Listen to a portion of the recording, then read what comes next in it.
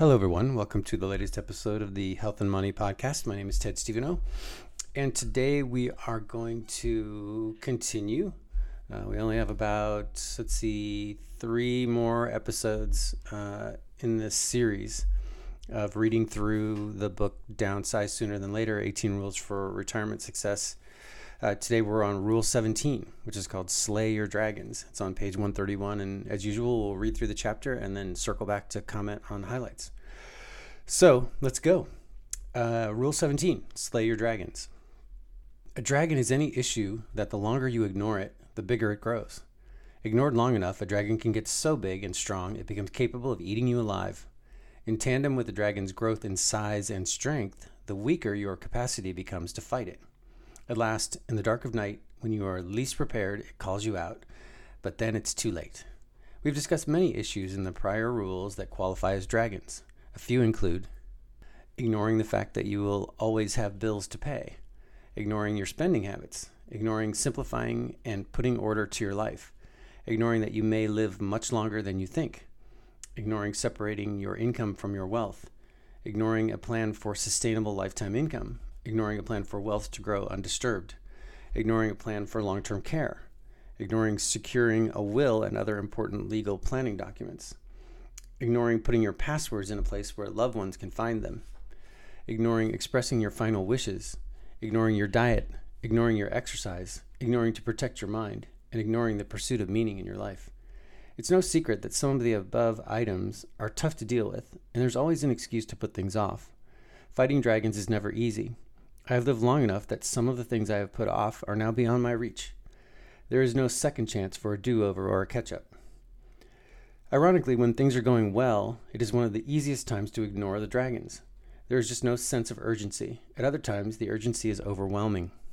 When John died, I was in the middle of writing this book and entering the busiest time of the year for my principal business. Life did not stop its march forward just because John was suddenly gone. Business demands continued. Bills were still due. Responsibilities were still expected to be met.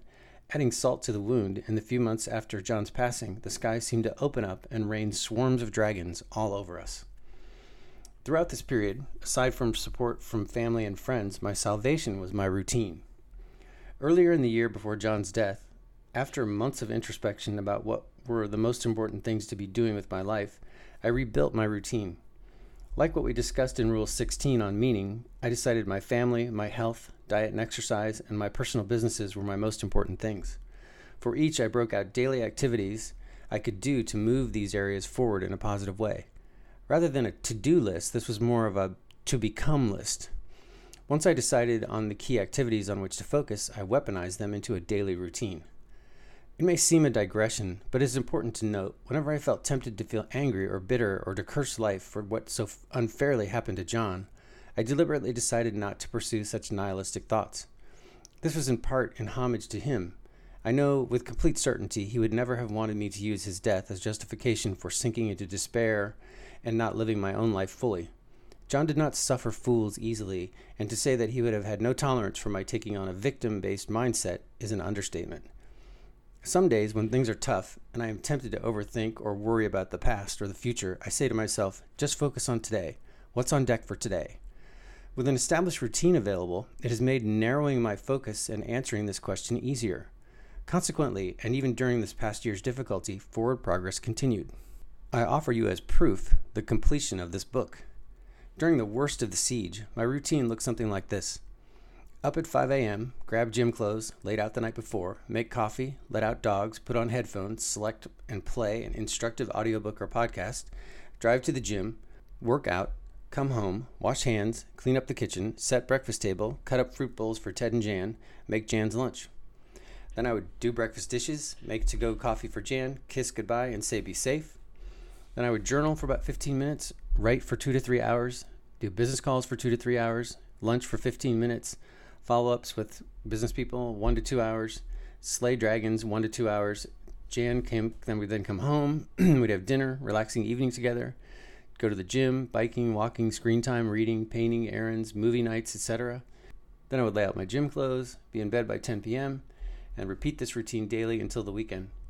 Note on the list above the line titled Slay Dragons. For For this daily activity, I created a list of the most uncomfortable, difficult, pain in the neck, must do but don't want to do things I had on my plate. A few examples were following up with the coroner about the cause of John's death, getting John's phone back from the police, working on estate details, filing probate court documents, securing bonding, paying off his car loan, retitling his car, squaring away his investment and retirement accounts, collecting his personal items, books, journals, computers, clothes, and other belongings, notifying John's clients that he died, collecting his W-2s, 1099s, and preparing his income taxes, etc., etc. Nearly every one of the above items completely sucked to work on. Many were like being stripped bare, tied to a post, and whipped. But I had to do them. I also had to keep my regular life going and not drop my critical responsibilities. As I write this, John has been gone 8 months to the day. I share this in order to say that at least one key to getting hard things done, and especially in the hardest times, is to have a routine, and to add space in that routine specifically for the hard stuff. It still sucks, but at least it comes in manageable doses. On an individual day, when you slay a small dragon, or on other days when all you can manage is a few slashes at 1 or 2, there is a sense of satisfaction that you are moving forward, even if the progress seems small. I suppose it is remarkable that throughout this ordeal, we still managed to keep so many important things going, not the least of which has been still eating healthy and making it to the gym.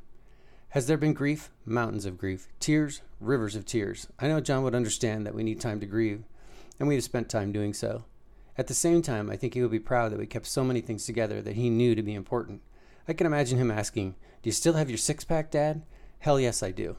When this book is published, one of my next projects will be to publish his manuscript, which I did. It's called Hacking Normal. It's on Amazon. That will mean reading through it and making sure it is ready. Doing so will be hard, as I have read some of it recently. It is as if he is standing right next to me looking over my shoulder. But I will battle through it and make it happen. My routine will play a major part in making it so. I invite you to make your own dragon list of to-dos and to-becomes. From there, focus on building a routine. Each day, do something that moves the ball forward on the things that matter most in your life. If you make such a system to do so and put your affairs in order, I can promise you 2 things. 1, you will slay your dragons, winning peace of mind for yourself and benefiting those who depend on you. And 2, your personal willpower will grow. This happens because having a constructive routine builds both momentum and mental muscle. Once you get a serious taste of habitual dragon slaying, there is no going back. Okay, so that's the end of that chapter, and we'll go back and talk about some highlights. With this chapter, I really wanted to do 2 things. I wanted to call out the difficult things, right? So if you don't have a will, you don't have powers of attorney, you haven't sat down, at least thought through what you're going to do about long-term care or have some sort of a plan for it, all these things that we list, or thinking about the money and having some sense of where I'm going to separate some of my income from my wealth, and I'm going to put some money aside that I'm never going to touch so that it's there to grow and protect me in old age, all that stuff we've discussed in other rules. Some of those things, they just seem difficult and daunting, like, oh God, I don't want to do that, I hate that, I don't want to work on that.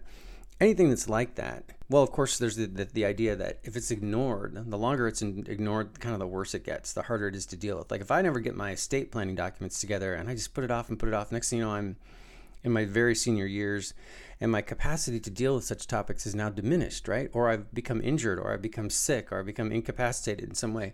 Well, then it's a lot harder to get those documents together if you're ever even going to get them together. And so there is this thing where it's like the longer things are put off sometimes, the worse they get. And so I'm saying, hey, look, don't ignore the dragons because they just get worse over time. And then secondly, I'm saying, make a list of things. Like just literally fearlessly sit down with a piece of paper and a pen and just write out all the hard stuff. Just don't judge it or feel bad about it. Just list it. Just go through, oh God, here's all the things I need to take care of that I don't want to work on. And just let them go. Don't worry about how hard they are, how inconvenient they are, or how difficult. Just make a list, okay? And then what I'm suggesting is something that I'm really bringing in from my business experience is that I just learned that if you face a day without a plan, I mean, there's sometimes a great, you're on vacation, you might want to face a day without a plan and just enjoy the experience of it. But on regular days, generally speaking, without a plan or a routine, then every little step of the way needs to be custom built. And that just takes a lot more energy and effort. Whereas if a day's pre-planned, so like the night before I plan my day tomorrow and I know what I'm going to do, that way when I wake up, I hit the ground running. And in this story where I went through my routine where I'm like, I get up in the morning and grab my gym clothes, the whole ritual of putting my gym clothes out before I go to bed at night so that when I wake up, all I got to do is reach over and grab those things and get going. having those things together that make doing the things I want to do easier is just a huge help. And it further, not only does it help me just kind of do things I want to do, it also helps me do the things that I don't want to do, or the things that are hard or that are difficult. And here I allude to many of the estate planning items and things that were the fallout from when John passed away. But I didn't make a very complete list because there's a lot of other stuff. I mean, that whole calling the coroner thing was like, because he died in his sleep of this heart thing that was totally unknown and unexpected. It was like, oh, well, what does this mean? Is this a family thing? Is this genetic? Is this something his brother and sister need to worry about? Like, I need an answer. I need to know what happened here. And it took almost 5 months to get an answer back from the coroner. And it was just like throughout that time, there was this whole what if, what do I do? And just being on edge and holding that a lot in internally, where I didn't talk about it, how worried I was about that for everybody else. I just bore it out, And so I had the thing where every Thursday I would call just kind of religiously in the afternoon on Thursday, say, hey, what's up? You guys know what's going on? And that went on for months because they couldn't figure out what happened. And in the end, they really didn't figure out what happened. They can just describe physically what happened, but there's no name for this because it's such a rare thing that occurred, that this fibrosis tissue grew in his heart and caused it to stop functioning. So this concept of the routine is really key. I say, well, it's like make a to-do list, make a to-become list. And when you make it into a routine where you have simplified action steps that can move you in the direction of the thing that you want to accomplish, I mean, that's, I call it here, I weaponize things into a routine, meaning it's really going to take place. The action's going to come after the routine is set. And I do this chapter, talking about singing the praises of routines, and also including difficult things in that routine, so you can feel like you're moving forward and making progress on the things that are tough. But an underlying factor in this whole topical space is the psychological impact in terms of just, I heard someone say one time that courage is a muscle that you have to exercise. And I'm really, in several of the rules, trying to suggest the idea that thinking about what's your mental strength, what is your ability to deal with things, because without really calling it out in specific terms and making another rule about it, it's like getting old is hard. I mean, getting old is beautiful and wonderful, and there's all this perspective you bring, and there's this happy side of it, or this joyful kind of amazing side to it. But then there's also the difficulty of it, right? I mean, the reduction of physical and mental acuity and capacity, and just the reality, the inevitability of people starting to lose people. The people that are family members or that are friends that. I mean, like I've mentioned a few times doing the show, my dad's 92. It's like hardly any, if any, of his friends are still living. I mean, they were his age or older. And so he's had to see everybody in his whole world, except for the younger generation, the new people coming up, kind of pass away. And with each one of those losses, it's just like another weight on the bar.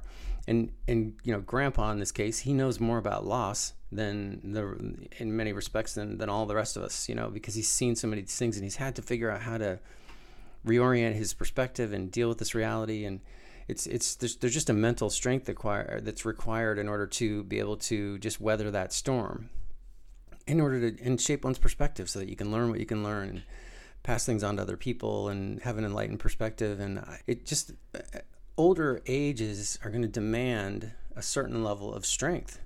And so I'm looking for what can you do to bolster your strength? Well, you can think about what's important to you, and you can make goals, or you can set your sail so that you move in the direction of the things that matter to you most. And then coupled with that idea of thinking about what you want and where you want to go is the idea of how do I really bring it to life? How do I spark this into life? And in my experience with business in particular, it's been routines, it's been systems. I mean, I'm always talking about creating systems. And I'm not trying to be crazy and take all the joy out of life because there's all these things you got to do. But, and on a daily basis, we have things that we need to get done. And by making this routine, we're able to get them done. And so there is a happiness element of, you look back on a day, it's like, well, what did we do today? Did I drift? Did I let the wind just flow through the sail and not get me anywhere? Did I miss the opportunity to get stuff done, to move forward? And with the routine, I can look back and go, no, went to the gym, hung out with Jan, did the healthy breakfast, got to work, did these things. Oh man, I took a couple swings at the dragons today. I can go through and I can look back, and it's sort of another manifestation of what we talked about in the last rule, where meaningful action, right, followed by reflection, leads to this fulfillment, like feeling happy about it. Like, okay, I did today. I moved the ball forward today. I worked on it. I I took steps in the direction of my dreams or my vision or my goals and the things that I think are important.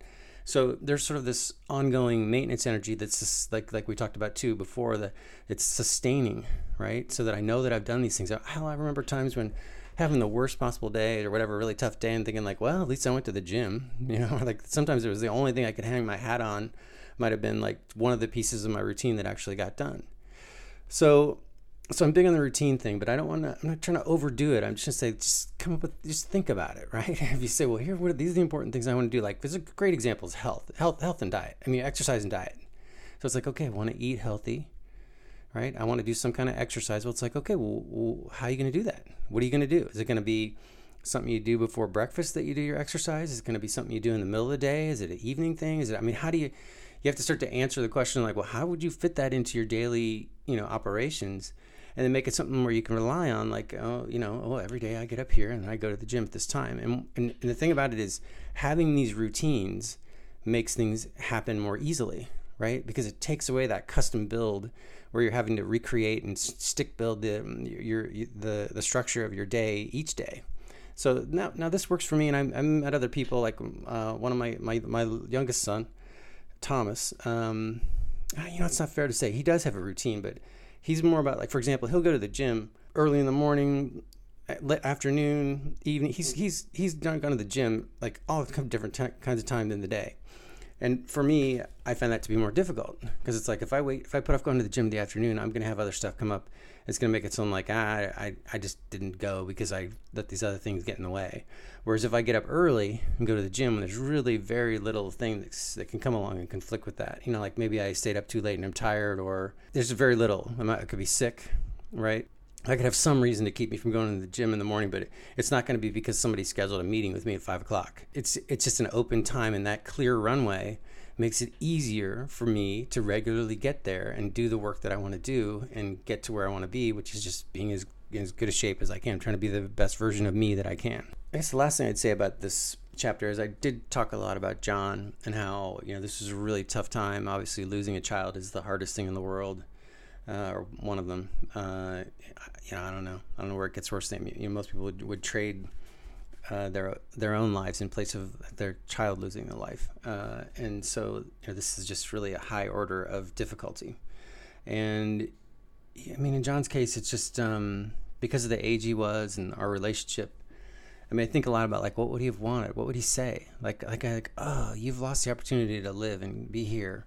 So it's like I have this thing where, right or wrong, and probably some psychologists would say, don't think this, you're making it harder on yourself. But I think, well, he doesn't have the opportunity to live. So it puts a responsibility on me, or at least I just do this to myself. I say, well, I better live fully, right? I'm lucky to have this time and he doesn't have this time. And I just feel bad about wasting time. You know what I mean? Like, I feel like, I'm not saying I don't take time off and there's not time to relax, because that's not wasted time. That's actually relaxing. You know what I mean? That's chilling. That's time to be able to, that's important. Like, you got to take some time off and think about things and not be hard charging all the time. But I think about, like, we came up with this whole thing, what would John do? Like, what would he want? What would be important? And I use this, sometimes the routine and the things that I'm doing and things we work on is sort of just in honor of his memory kind of thing. And so for me to have a full routine, a full set of goals, a full set of activities and things I'm trying to accomplish, and moving a lot forward on a lot of the things that he and I worked on together. It's just a way for me to, because something that's important to me is honoring his memory, right? Helping keep his legacy alive. I'm really focused on like taking what money he had and being very, very careful and investing that money in places where I want to see it grow. And I'd love to be able to hand that to his brother and sister in the future and leave this legacy behind that he started, and because I want to be a good steward, and I don't waste that. I don't take that lightly. And it's just a way for me, and it just internally for me to honor his memory and the time we had together and the impact that he had on my life, and to help spread that the joy and the love and the goodness from that, as much as I can into the other relationships in my world. And that's just one of those why things, again, like we talked about in the last rule, where you just a reason for living. It's like, well, he's so special to me. He was so important to me. It's like I want to do the best, to be the best steward with what we have left from him and the time that I have, because he doesn't have that time. So that's that's part of my thing, and I just apply to regular life, some of what I learned in business, which is these systems. And the systems then create, this moment where I go, I can imagine him asking, do you still have your six-pack, Dad? And I say, hell yes. COVID didn't help with that last year, but that's important. I want to be in shape. I want to have some of those same values continue. And certainly I don't want to have the fact that he's gone and the difficulty there make it be that also, no, I don't take care of myself anymore. I don't eat right anymore. I don't exercise anymore. I don't do fun things. I don't go see the fall leaves anymore. I don't have Christmas. Anything that reminds me of you that makes me have pain, I shy away from. It's like, no, I'm leaning into those things. I want to. He would want me to enjoy the fall. He would want me to be exercising. He would want me to enjoy Christmas. He would want me to live fully and with his memory as an empowering thing rather than something that drags me down. I'm not saying that's always easy, but this routine thing has really helped make it work. And when I went through his book, that was because as I read this, it's been 2.5 years, coming up on 3 years since he's passed away. And so that when I first penned these words, it was within the first year. And after I finished this book, I went back and I read through his manuscript in Hacking Normal. And man, I had to read through it several times. He used to love to work at Starbucks because he was in this remote work thing and he could work from anywhere he wanted. And he used to like to work at Starbucks. So I went to this Starbucks that was nearby our house, actually, that he never saw because they moved the location from one to another. But he certainly would have spent a lot of time at this place where I went. And I just printed out his manuscript and I just went up there and said, man, I'm going to get a cup of coffee. I'm just going to sit here and I'm just going to read through this thing. And literally, I'm like, people in Starbucks are like, looking at the guy over there, like, I wasn't, slobbery crying, but I'm like, this guy's over there. I was, there's no way you could read it without the emotion just coming through and thinking about how, just seeing him in it and hearing his voice and, just feeling him, especially by the end of that book in Hacking Normal, you can just feel, at least I can, him trying so hard to tell people, this is what's important. These are the important things. Don't miss this. And it's just like, I could just hear him giving everything he had to be able to explain to people what, like, his values for work and living and, getting the most out of life. And it was just like, whoa, by the end, I was able to get through that. It was because, first of all, sitting down to read it was kind of one of the slaying the dragons. It was like, okay, this is going to be a bummer. And I kind of, not that I put it off, but it had to wait its turn with everything else that was going on. But when I finally got there, it was like, okay, this is on the dragon list.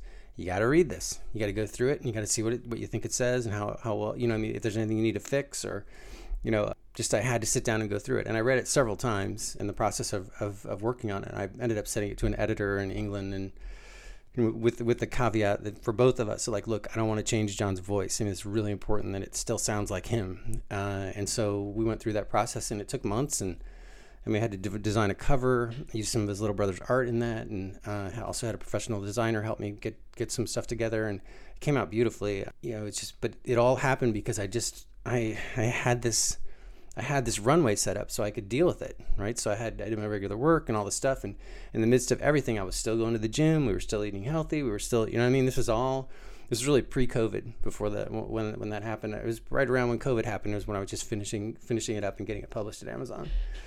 But so the routine was super important, and it was a dragon that I had to slay. So hey, make a list of your dragons, things that are tough, things that you have been putting off, and look at your day and say, okay, what things do I want to do in my day? What regular things am I doing? And just think about maybe doing a routine, saying, well, I'm going to start getting up at 7:00 and going to the gym, or I'm going to take a walk, or I'm going to do whatever it is, and just to the degree that you can make things like a part of a regular routine, they tend to happen more easily. And that can even include doing some of the tough stuff. So that is probably good enough for this chapter. So, hey, well, thank you again, everyone, for listening. As always, if you want to reach me with comments or questions, you can email me at ted@tedsteveno.com, STEVENOT.com. You can visit my website, tedsteveno.com, just to see other work and books and links to John's book. Links to Downsize Sooner Than Later, or also those are all available on Amazon. In the meantime, thank you so much for listening to the show. I hope you have a great week, and we'll catch up with you soon. Take care. Bye-bye.